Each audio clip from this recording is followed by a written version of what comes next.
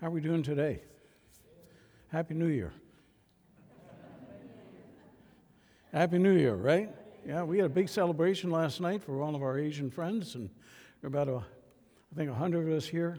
If I look like a dumpling this morning, we ate a lot of dumplings last night. I mean, does anybody know how many dumplings were actually made?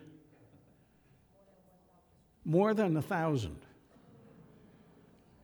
I was told if you didn't eat 10 or 15, that I didn't get to 10, I can tell you that, but for a reason.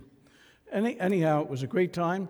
Some of the balloons that went up to the ceiling, because we had balloons, and they were out in the foyer ceiling, and I thought somebody's going to come and see those balloons this morning, but they disappeared. I was thinking about bringing a BB gun or something to get them down before you got here, and then I thought, nah, we'll leave them there and see who notices. But you obviously didn't notice, so that's a good thing. Peps is back. Peps, great to see you. Cameroons is your home, right, Peps? Cameroons? My favorite footballer is from Cameroons. Favorite football, Robert Milla. If you've ever seen Cameroons football, it's incredible. They're fast and they're aggressive. And they've won. I think they won World Cup once, so good. Thanks, Peps. Appreciate it. Glad you're home. Jenny, you want to come on up? Some of you, how many of you are on the prayer chain, by the way? Great. Well, then you saw the name Jenny Wu the other day. Jenny, come on up here. So did you know who Jenny Wu was? Okay, well, now you do. This is Jenny Wu, and she's still in Canada. Yeah. Right. Okay. Jenny, you have a couple words you want to say? Yeah. Sure. Please. Sorry about that. The last three days is the darkness and sadness days in my life. My husband came from China for Chinese New Year. Then we went to Cuba for vacation. Then 3 days ago, we came back. Then in the border office, we have a conversation as usual. Then, because my English is too bad, so maybe the agent confused. Then he will send me back to China at once. Oh, I feel it drives me mad. Yeah, I don't know how to do.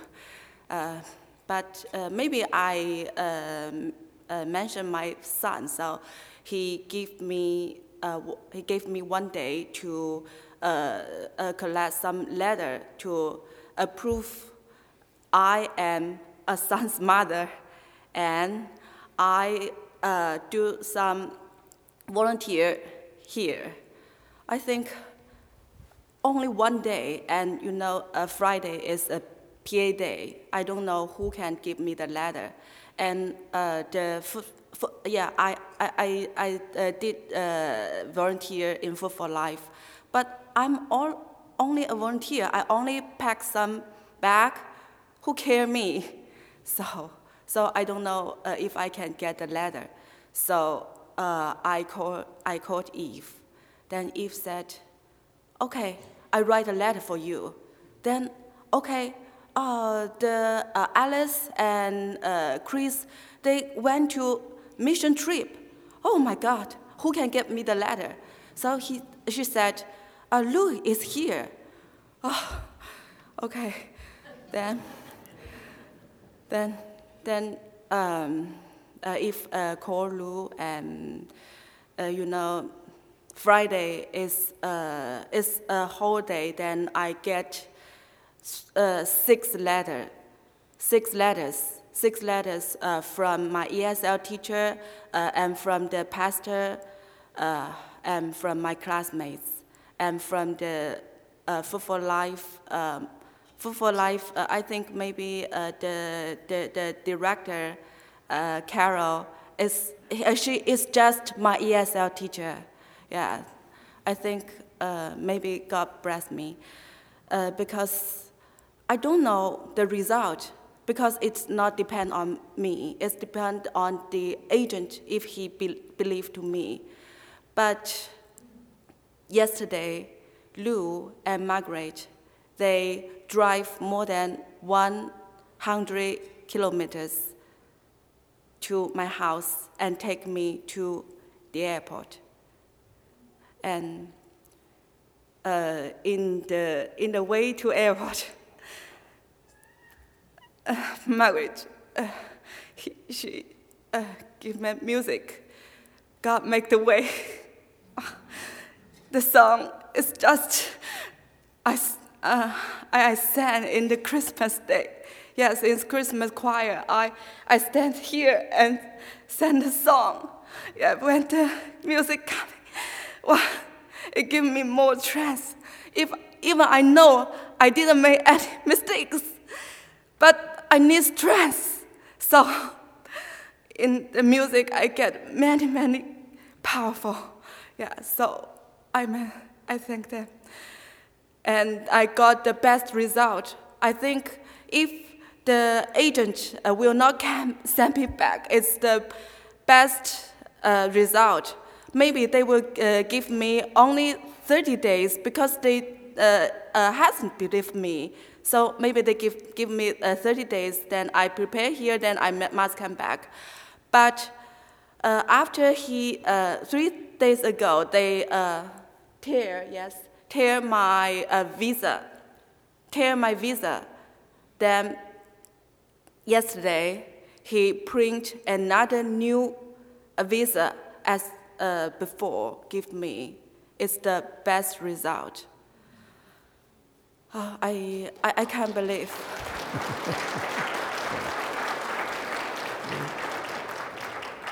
And yesterday, when we come into the office, then my family, my husband and my son, and Lew, we came into the office. Then the one agent shout, "Why so many people?" Then Margaret said, "They are family. Me and Lew, we are family." Yes, it thinks not impossible, but indeed, we are family. Thank you, Lew. Praise God.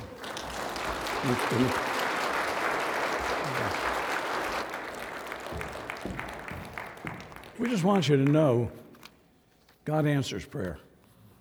And if you've never been in the kind of situation Jenny's talking about, somebody takes your passport. I've had it happen on a couple of times. You're in a foreign country, your visa's run out, somebody takes your passport, you're persona non grata. You're in a lot of trouble, and you need God. And that song we just thought about as we were singing on the way in, God will make a way. And we prayed, and we prayed, and we prayed, and thank you for praying. God answers prayer, and God knows that we need Jenny here at Oak Ridge for a while yet. So welcome home. We got Pep's back today. We got Jenny today. This is a great day, and we just want to thank God for that. Tonight we get home the missions team. I think Chris said about midnight or something like that. The way planes have been flying lately, maybe not midnight. I don't know. We'll leave that up to Larry and the guys to figure out when the planes are going to get in. But at any rate, we're trusting for safety as they make their way back. Well, for the last several weeks, we've been looking at this theme. God said what? Jesus said what? It's been good, hasn't it? Right? I mean, there's a lot of text in the scripture where you ask yourself, why did Jesus ever say anything like that? He said some strange things, right? I mean, he said if you want to be a master, you need to be a servant, right? He said something like if you want to be first, you need to be last. He said something like if you want to live, you need to die. Now, these are strange statements on any given day of the week. But in the text that we're going to look at today, which is found over in Luke chapter 14, verses 25 through 35, I think Jesus says some of the strangest things he's ever said anywhere, because what he says in this text, almost every place else in the New Testament, he says exactly the reverse. It's interesting. Let me read the text for you. Large crowds were traveling with Jesus, and turning to them, he said, "If anyone comes to me and doesn't hate father and mother, wife and children, brothers and sisters, yes, even their own life, such a person cannot be my disciple. And whoever does not carry their cross and follow me cannot be my disciple. Suppose one of you wants to build a tower. Won't you sit down first and estimate the cost to see if you've got enough money to complete it? For if you lay the foundation and are not able to finish it, everyone who sees it's going to ridicule you, saying, 'This person began to build and wasn't able to finish.' Or suppose that a king is about to go to war against another king. When he sit down first and consider that, is he able with 10,000 men to oppose the one coming against him with 20,000 men? If he's not able, he will send a delegation while the other's still a long way off, and he will ask for terms of peace.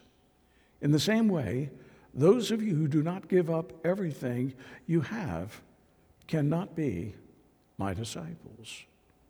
Salt is good, but if it loses its saltiness, how can it be made salty again? It's fit neither for the soil nor for the manure pile. It is thrown out. Whoever has ears to hear, let them hear." Now imagine you're listening to Jesus. You're listening to what he says here, and he tells you to hate your father, to hate your mother, to hate your sister, to hate your brother, to hate your wife, to hate your children. You're going to say, Jesus said, what? Right? And you're going to raise that question because it's such a strange thing to hate. Now, if Jesus had said, "Listen, I want you to hate evil," you say, right on, right? If Jesus said, "I want you to hate sin," right on. But he says, father, mother, sister, brother, wife, children, and yourself. This is almost incomprehensible. And how could Jesus do this kind of thing when it goes contrary to everything he says elsewhere in the New Testament? On one occasion, Matthew 22, Jesus is asked the question, "What is the greatest commandment?" What's he say?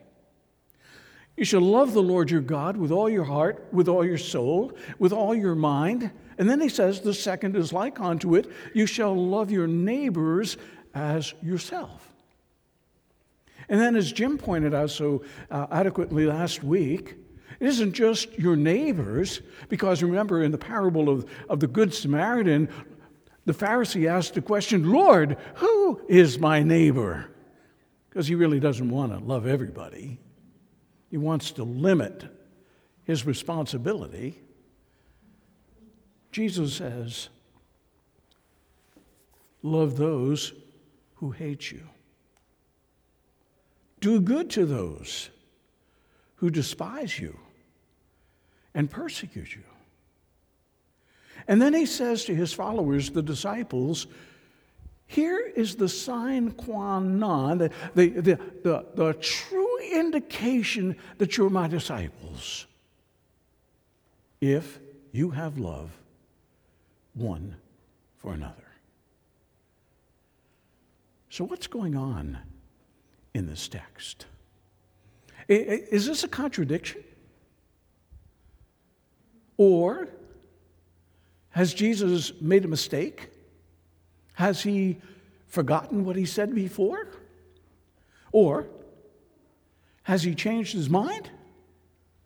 All good questions, right? But none of them are the right answer. I want you to think this morning about a linguistic term, this term hyperbole. Jesus is using hyperbole. You say, Lew, we don't like big words, okay? You all know hyperbole. Okay, you all know it. You may not be able to define it. Man, I'm so hungry, I could eat a horse. She is so skinny, she's like a toothpick. My feet are killing me.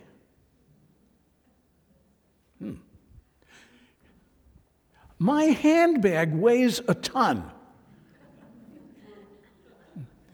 Check Marguerite's out. She's working on that, I can tell you, okay? Every year I have to fight not a bigger handbag, okay? Not a bigger handbag. Okay? Here's the deal. None of those statements are literally true, are they? Okay? The handbag's heavy. It doesn't weigh a ton. Your feet might be really sore, but they're not killing you.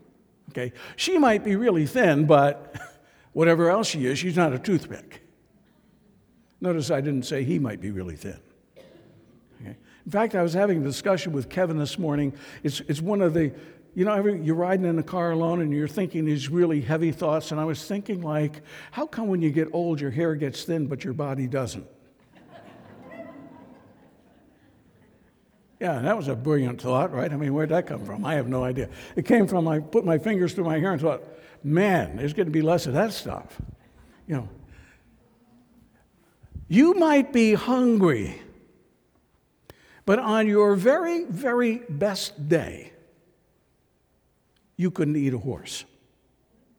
In fact, Moe's Restaurant, right down here in Oakville, dares you on a Saturday morning to eat their oversized breakfast. And it's nowhere near the size of a horse. It's $35 for the trial. I haven't tried it. I haven't actually even thought about it. I can't get through the regular one. But you understand what I'm saying? We use exaggerations to stress a point, and it happens in the New Testament too. We actually saw it on the screen this morning. There was a quote from the Gospel of John in one of the hymns. Remember, he said, were the whole ocean ink, and were the whole sky a pad, a writing pad, that whole scroll couldn't contain the whole of what Jesus said. And if you're young, you're looking at me and saying, I could put that on a memory stick. Right? John wasn't trying to say that exactly. What he was trying to say is, Jesus did a whole lot more than I recorded in this gospel. A lot more.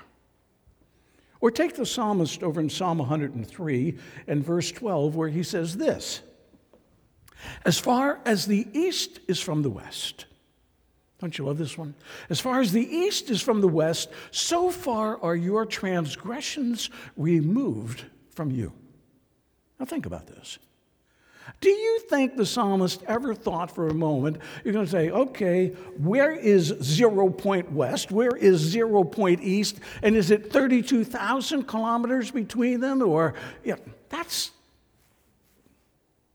statement was never meant for that. Your sins have been so far removed, whether it's 32,000 kilometers, whether it's 10 light years, who cares? They don't bother you anymore. They've been removed far enough that you're done with them. You see, hyperboles, as I said, are statements that are made to stress a point. But who's Jesus trying to stress the point to? So if you have your Bible in front of you, take a look at chapter 14 and verse 1. And in chapter 14 and verse 1, we are told that Jesus is at the house of a Pharisee. Okay? And while he's at the house of a Pharisee, Pharisees kind of liked checking Jesus out. You see, Pharisees thought that Jesus was a fraud. They didn't think he was the real thing. They thought he might be a maniac. They certainly thought he was demon-possessed, and they were watching for him. It says in the text, as you see it right in your text, they were watching him very carefully.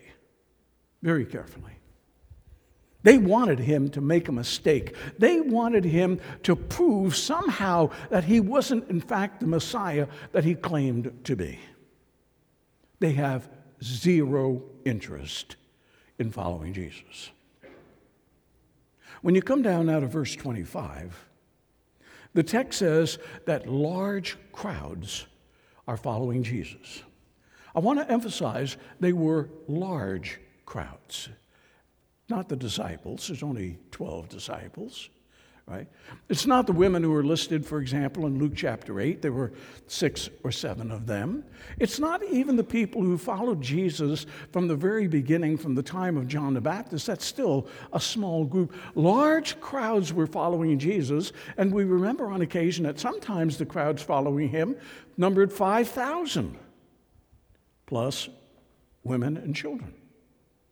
On another occasion, 4,000, plus women and children.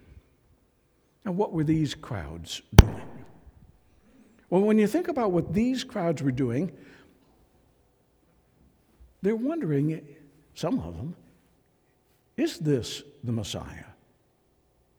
Some of them are wondering, will he do another miracle?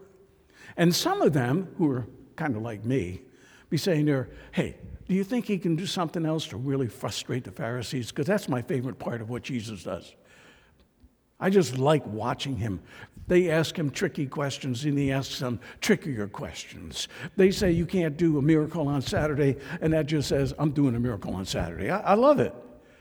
Okay? So I could fit in this crowd, okay? But you have to understand, this crowd has absolutely no idea of what it means to follow Jesus.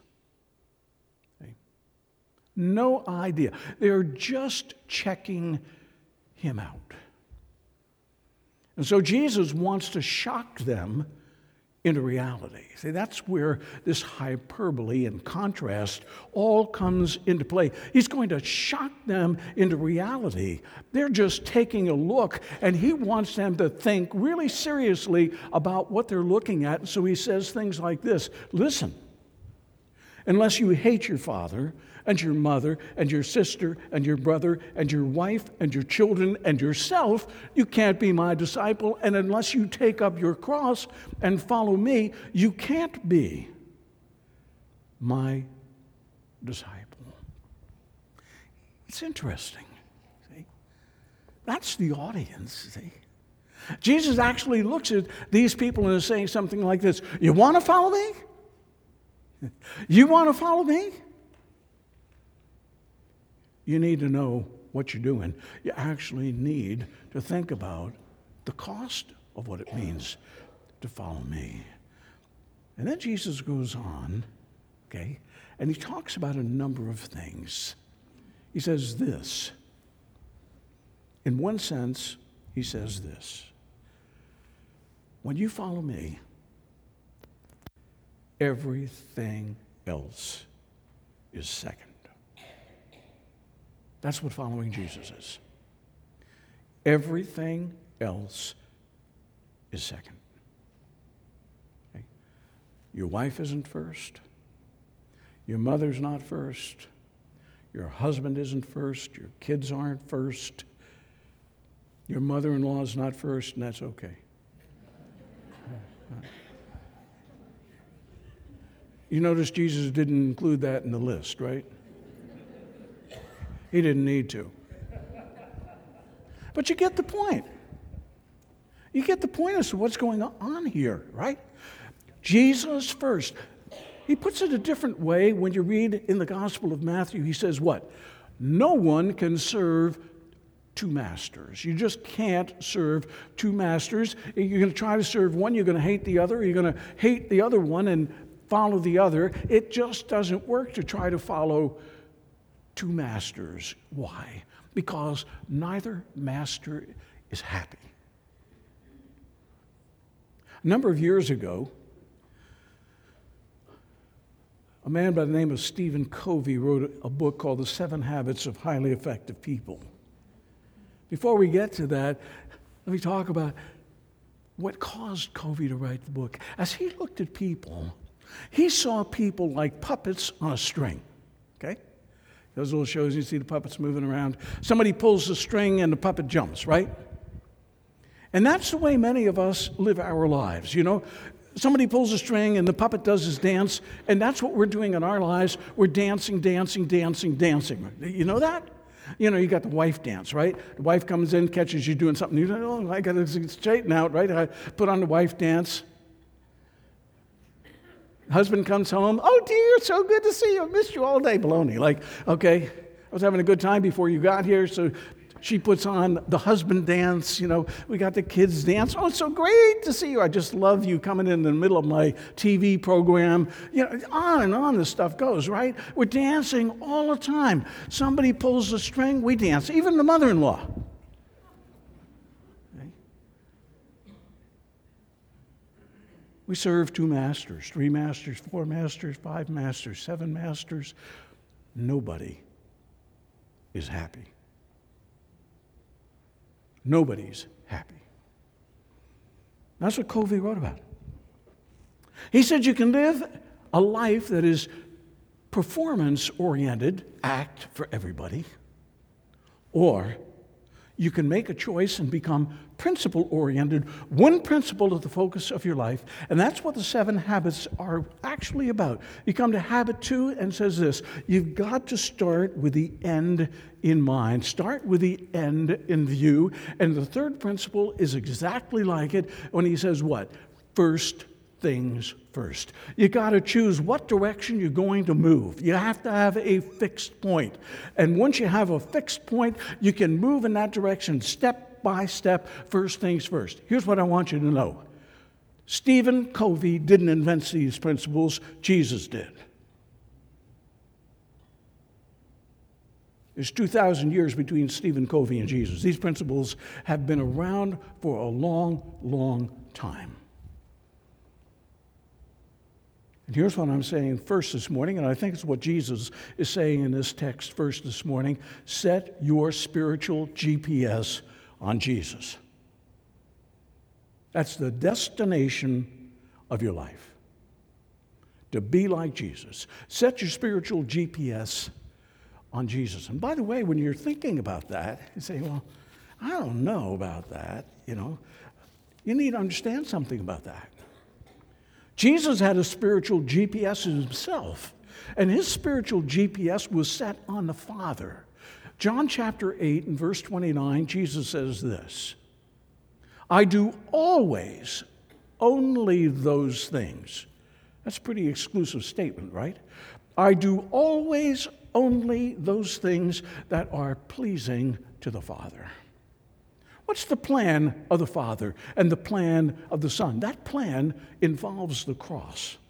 And so as you read the Gospel of Luke and you come to chapter 9 and verse 51, Luke tells us Jesus resolutely set his face toward Jerusalem.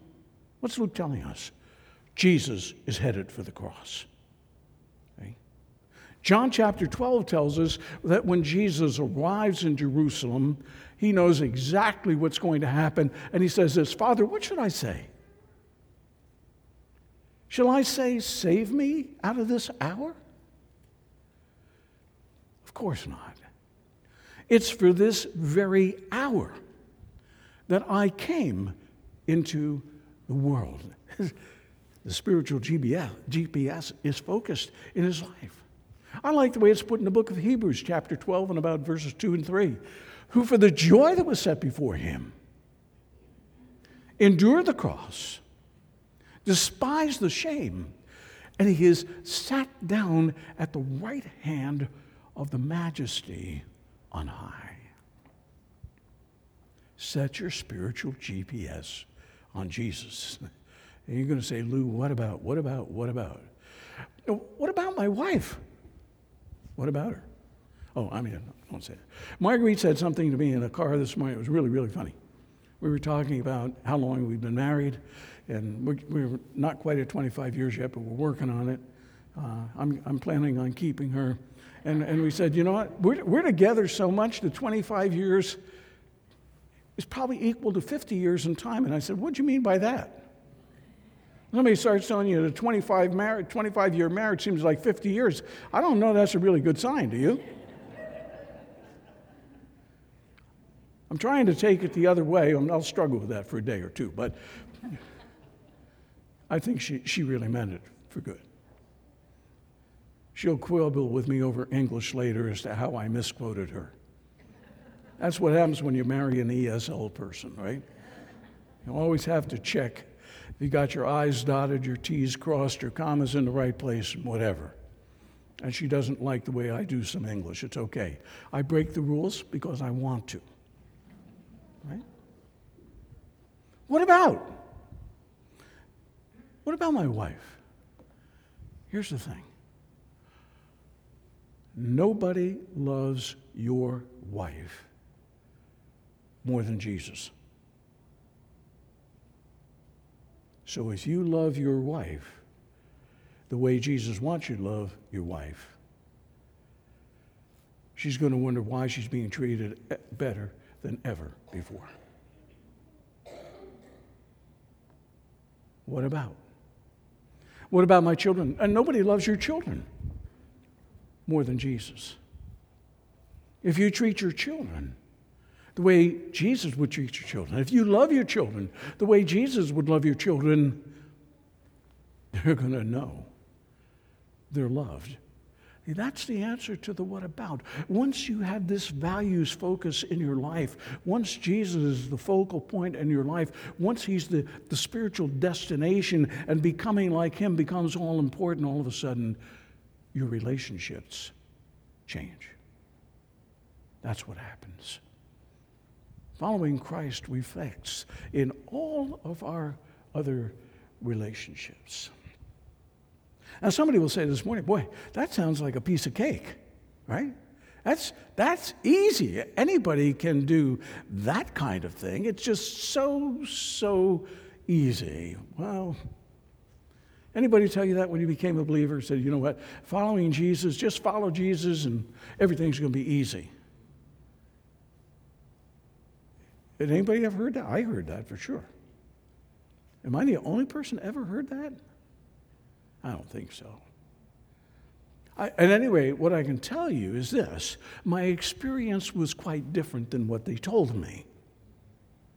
Because following Jesus isn't all that easy, right? There's a lot of difficulty. When you get serious and say, I'm going to follow Jesus, he's my GPS, and I'm going to do everything he does, and I want to do it the right way, and that things get really tough. And Jesus wants us to know that. That's why in the text he actually spends more time telling you to evaluate the cost than he tells you about anything else, right? He gives you these two incredible illustrations. He says, look at this guy who wants to build a house. He needs to think about it. He needs to think about, does he have the money and does he have the material? If he doesn't have the money and the material, he's going to look like a fool.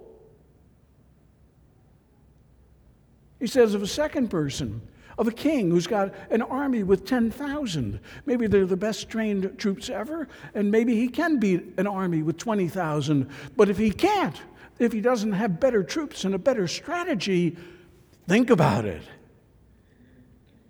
Might be better for him to make peace. And so that's what Jesus wants us to understand. Know the cost. Know the cost. And what is the cost? The cost is this. Take up your cross. Deny yourself. Follow me. I've heard a lot of people talk about the cross. You probably have too. I've had some men tell me on occasion, you know what, Lew, my cross is my wife. I've spent a lot of years in counseling. I've heard more stuff, and Jim's heard even more than I have, I'm telling you. My cross is my wife. My cross is my kids. My cross is my husband. My cross is my finances. My cross is my boss. You know what? This kind of nonsense can only happen in our society today. When Jesus said, take up your cross, there wasn't anybody listening to him who thought that cross meant anything about his wife or his kids or his boss or whatever. He knew exactly what a cross meant.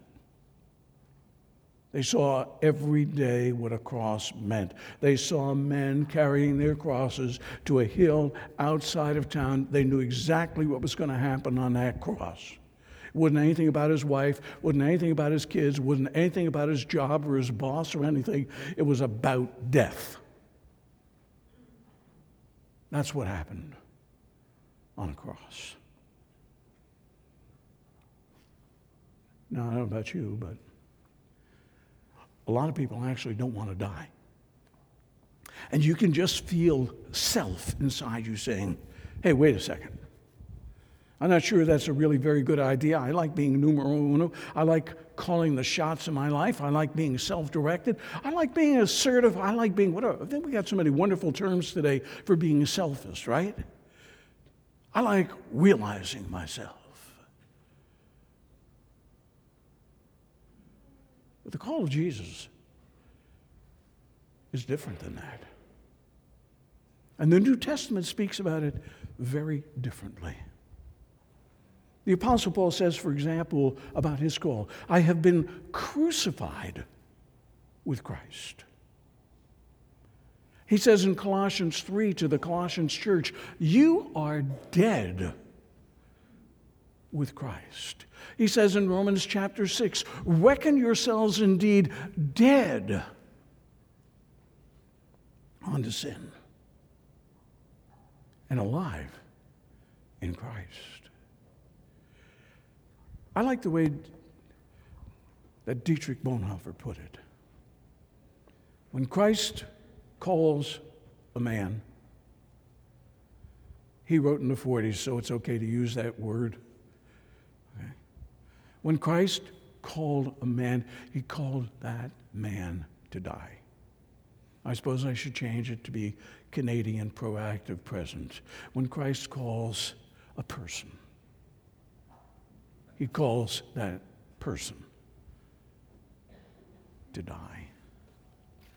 Interesting. See, the cross that we bear is the cross on which our sinful self is put to death. And it's where we become very much like Jesus. If we're Christians, it's where we become very much like Jesus, just as Jesus said, not my will, but thy will. Just as Jesus goes to the cross to fulfill the Father's will, the call to us is the same. Not my will. And we're called to the cross. Not my will, but thy will be done. So if the first point is, in one sense, to set your spiritual GPS on Jesus, the second point in this text this morning is follow the leader. Can you see the one goldfish there? I was worried about that at home, but the goldfish in this is Jesus. Follow Jesus. That's what we're talking about. Not just, if you will, setting our GPS on Jesus. I don't know about you, but sometimes GPSs really bug me. Especially when they start telling me I'm not going the right way. But I know more in this case than a GPS. I know where I'm going. I'm just not going the way the GPS. And the GPS keeps saying something like recalculating, do a U-turn, blah. Shut up. I know where I'm going. Yeah. Well, that's the way some of us are, right? But in a Christian life, follow the leader. Follow the leader. And as you start trying to follow the leader, by the way, one day a man came up to Jesus and he said, you know what, Jesus? I can go wherever you go. It's not a problem. I can go wherever you go. Jesus says, foxes have holes, birds have nests. The Son of Man doesn't even have a place to lay his head. I don't think the guy followed him. Following Jesus is a battle. We could spend a whole nother message here. I'm just going to simply mention you have to fight three things. Okay? You got to fight the devil. 1 Peter chapter 5 and verse 8, we have an adversary, the devil, who roams about as a roaring lion, seeking whom he may devour. The devil doesn't want you to be successful in this. He is against you. You need to know that. Secondly, there's part of you that actually isn't for this. It's what Paul describes as the old man in Romans chapter 7. You know, Paul says, what? The things that I would do are the things that I don't do. The things that I don't want to do are the very things that I do. Who will deliver me from this body of sin? Okay. Sin. We're used to sinning. Some sins we actually liked. Remember, Moses forsook the pleasures of wickedness. Not all sin makes you unhappy. It's just wrong. And the third thing you fight against is yourself. Been watching the Olympics? Oh, man, I was watching that giant slalom stuff last night, and those guys are so trim and fit and whatever. I mean, like, hey, how come I can't be that way? There's one answer: no discipline. Isn't that what Paul says in 1 Corinthians 9? I'm like a runner, okay? I'm like a runner. And as a runner, what do? I train and I train and I train and I train. The old King James Version said, I buffet my body daily. Well, who talks like that anymore? I discipline myself to bring myself under control. 3 battles. And then Jesus says one last thing, because I've got to get off the platform here. Otherwise, I go on overtime. I've got to deal with the elders. If I preach overtime, they pay. I don't really have this deal. He says, salt. What's he talking about salt for? I'm talking about discipleship. And now he's talking about salt. If it loses its saltiness, is useless. You can't even put it on a manure pile. It doesn't do anything good anywhere. What is Jesus talking about that for? Because what Jesus wants you and me to know is that following Jesus is an everyday thing. You better look after your saltiness. Because when you're not disciplining yourself, and when you're not taking care of yourself, and when you're not following Jesus every day, setting in your mind, like Joshua, choose you this day who you're going to serve, but as for me and my house, we're serving God. To make that choice every day, I'm serving God, I'm following the leader. Jesus is my GPS point. I'm going to get there. That's what I'm going to do. That's what the salt thing is all about. You start sloughing off and you lose your spiritual strength. You know that? I know that. Stop having your devotions. What happens? Stop going to church. It gets easier, right? You just don't go to church a couple weeks. You can kind of get into the habit real easy. Oh, you can do church on TV, and then sooner or later what happens is church on TV is in conflict with the Olympics, and then you can do church the next week. Church is on every week. The Olympics are only on every 4 years, and compromise is real easy to get into. It's a lot harder to stay out of. Salt, if it loses its saltiness, is useless. So here's what I want you to leave with this morning. These 3 points. Set your GPS on Jesus.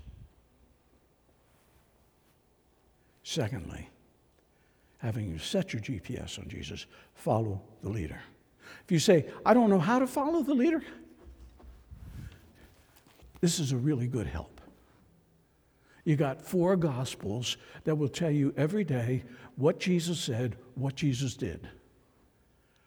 Use him as a template. Use him as a model. And whatever you do, keep at it every day. Every day. Early in the morning will I seek him. In the evening, sometime, set a time on your calendar where the bell rings loud and clear, time to meet with Jesus. You need that every day. Let's pray. Father, we just thank you this morning for the opportunity to look into your word. It's sharp, it's powerful, it's instructive, it's encouraging. And by the way, Father, I forgot to mention that we have somebody to help us. Greater is the one who's in us than who's in the world. We have the Spirit of God who freed us from the law of sin and death, who indwells us and gives us power to live in victory over sin. We're more than conquerors. Thank you for your help in our lives. And we give you praise in Jesus' name. Amen.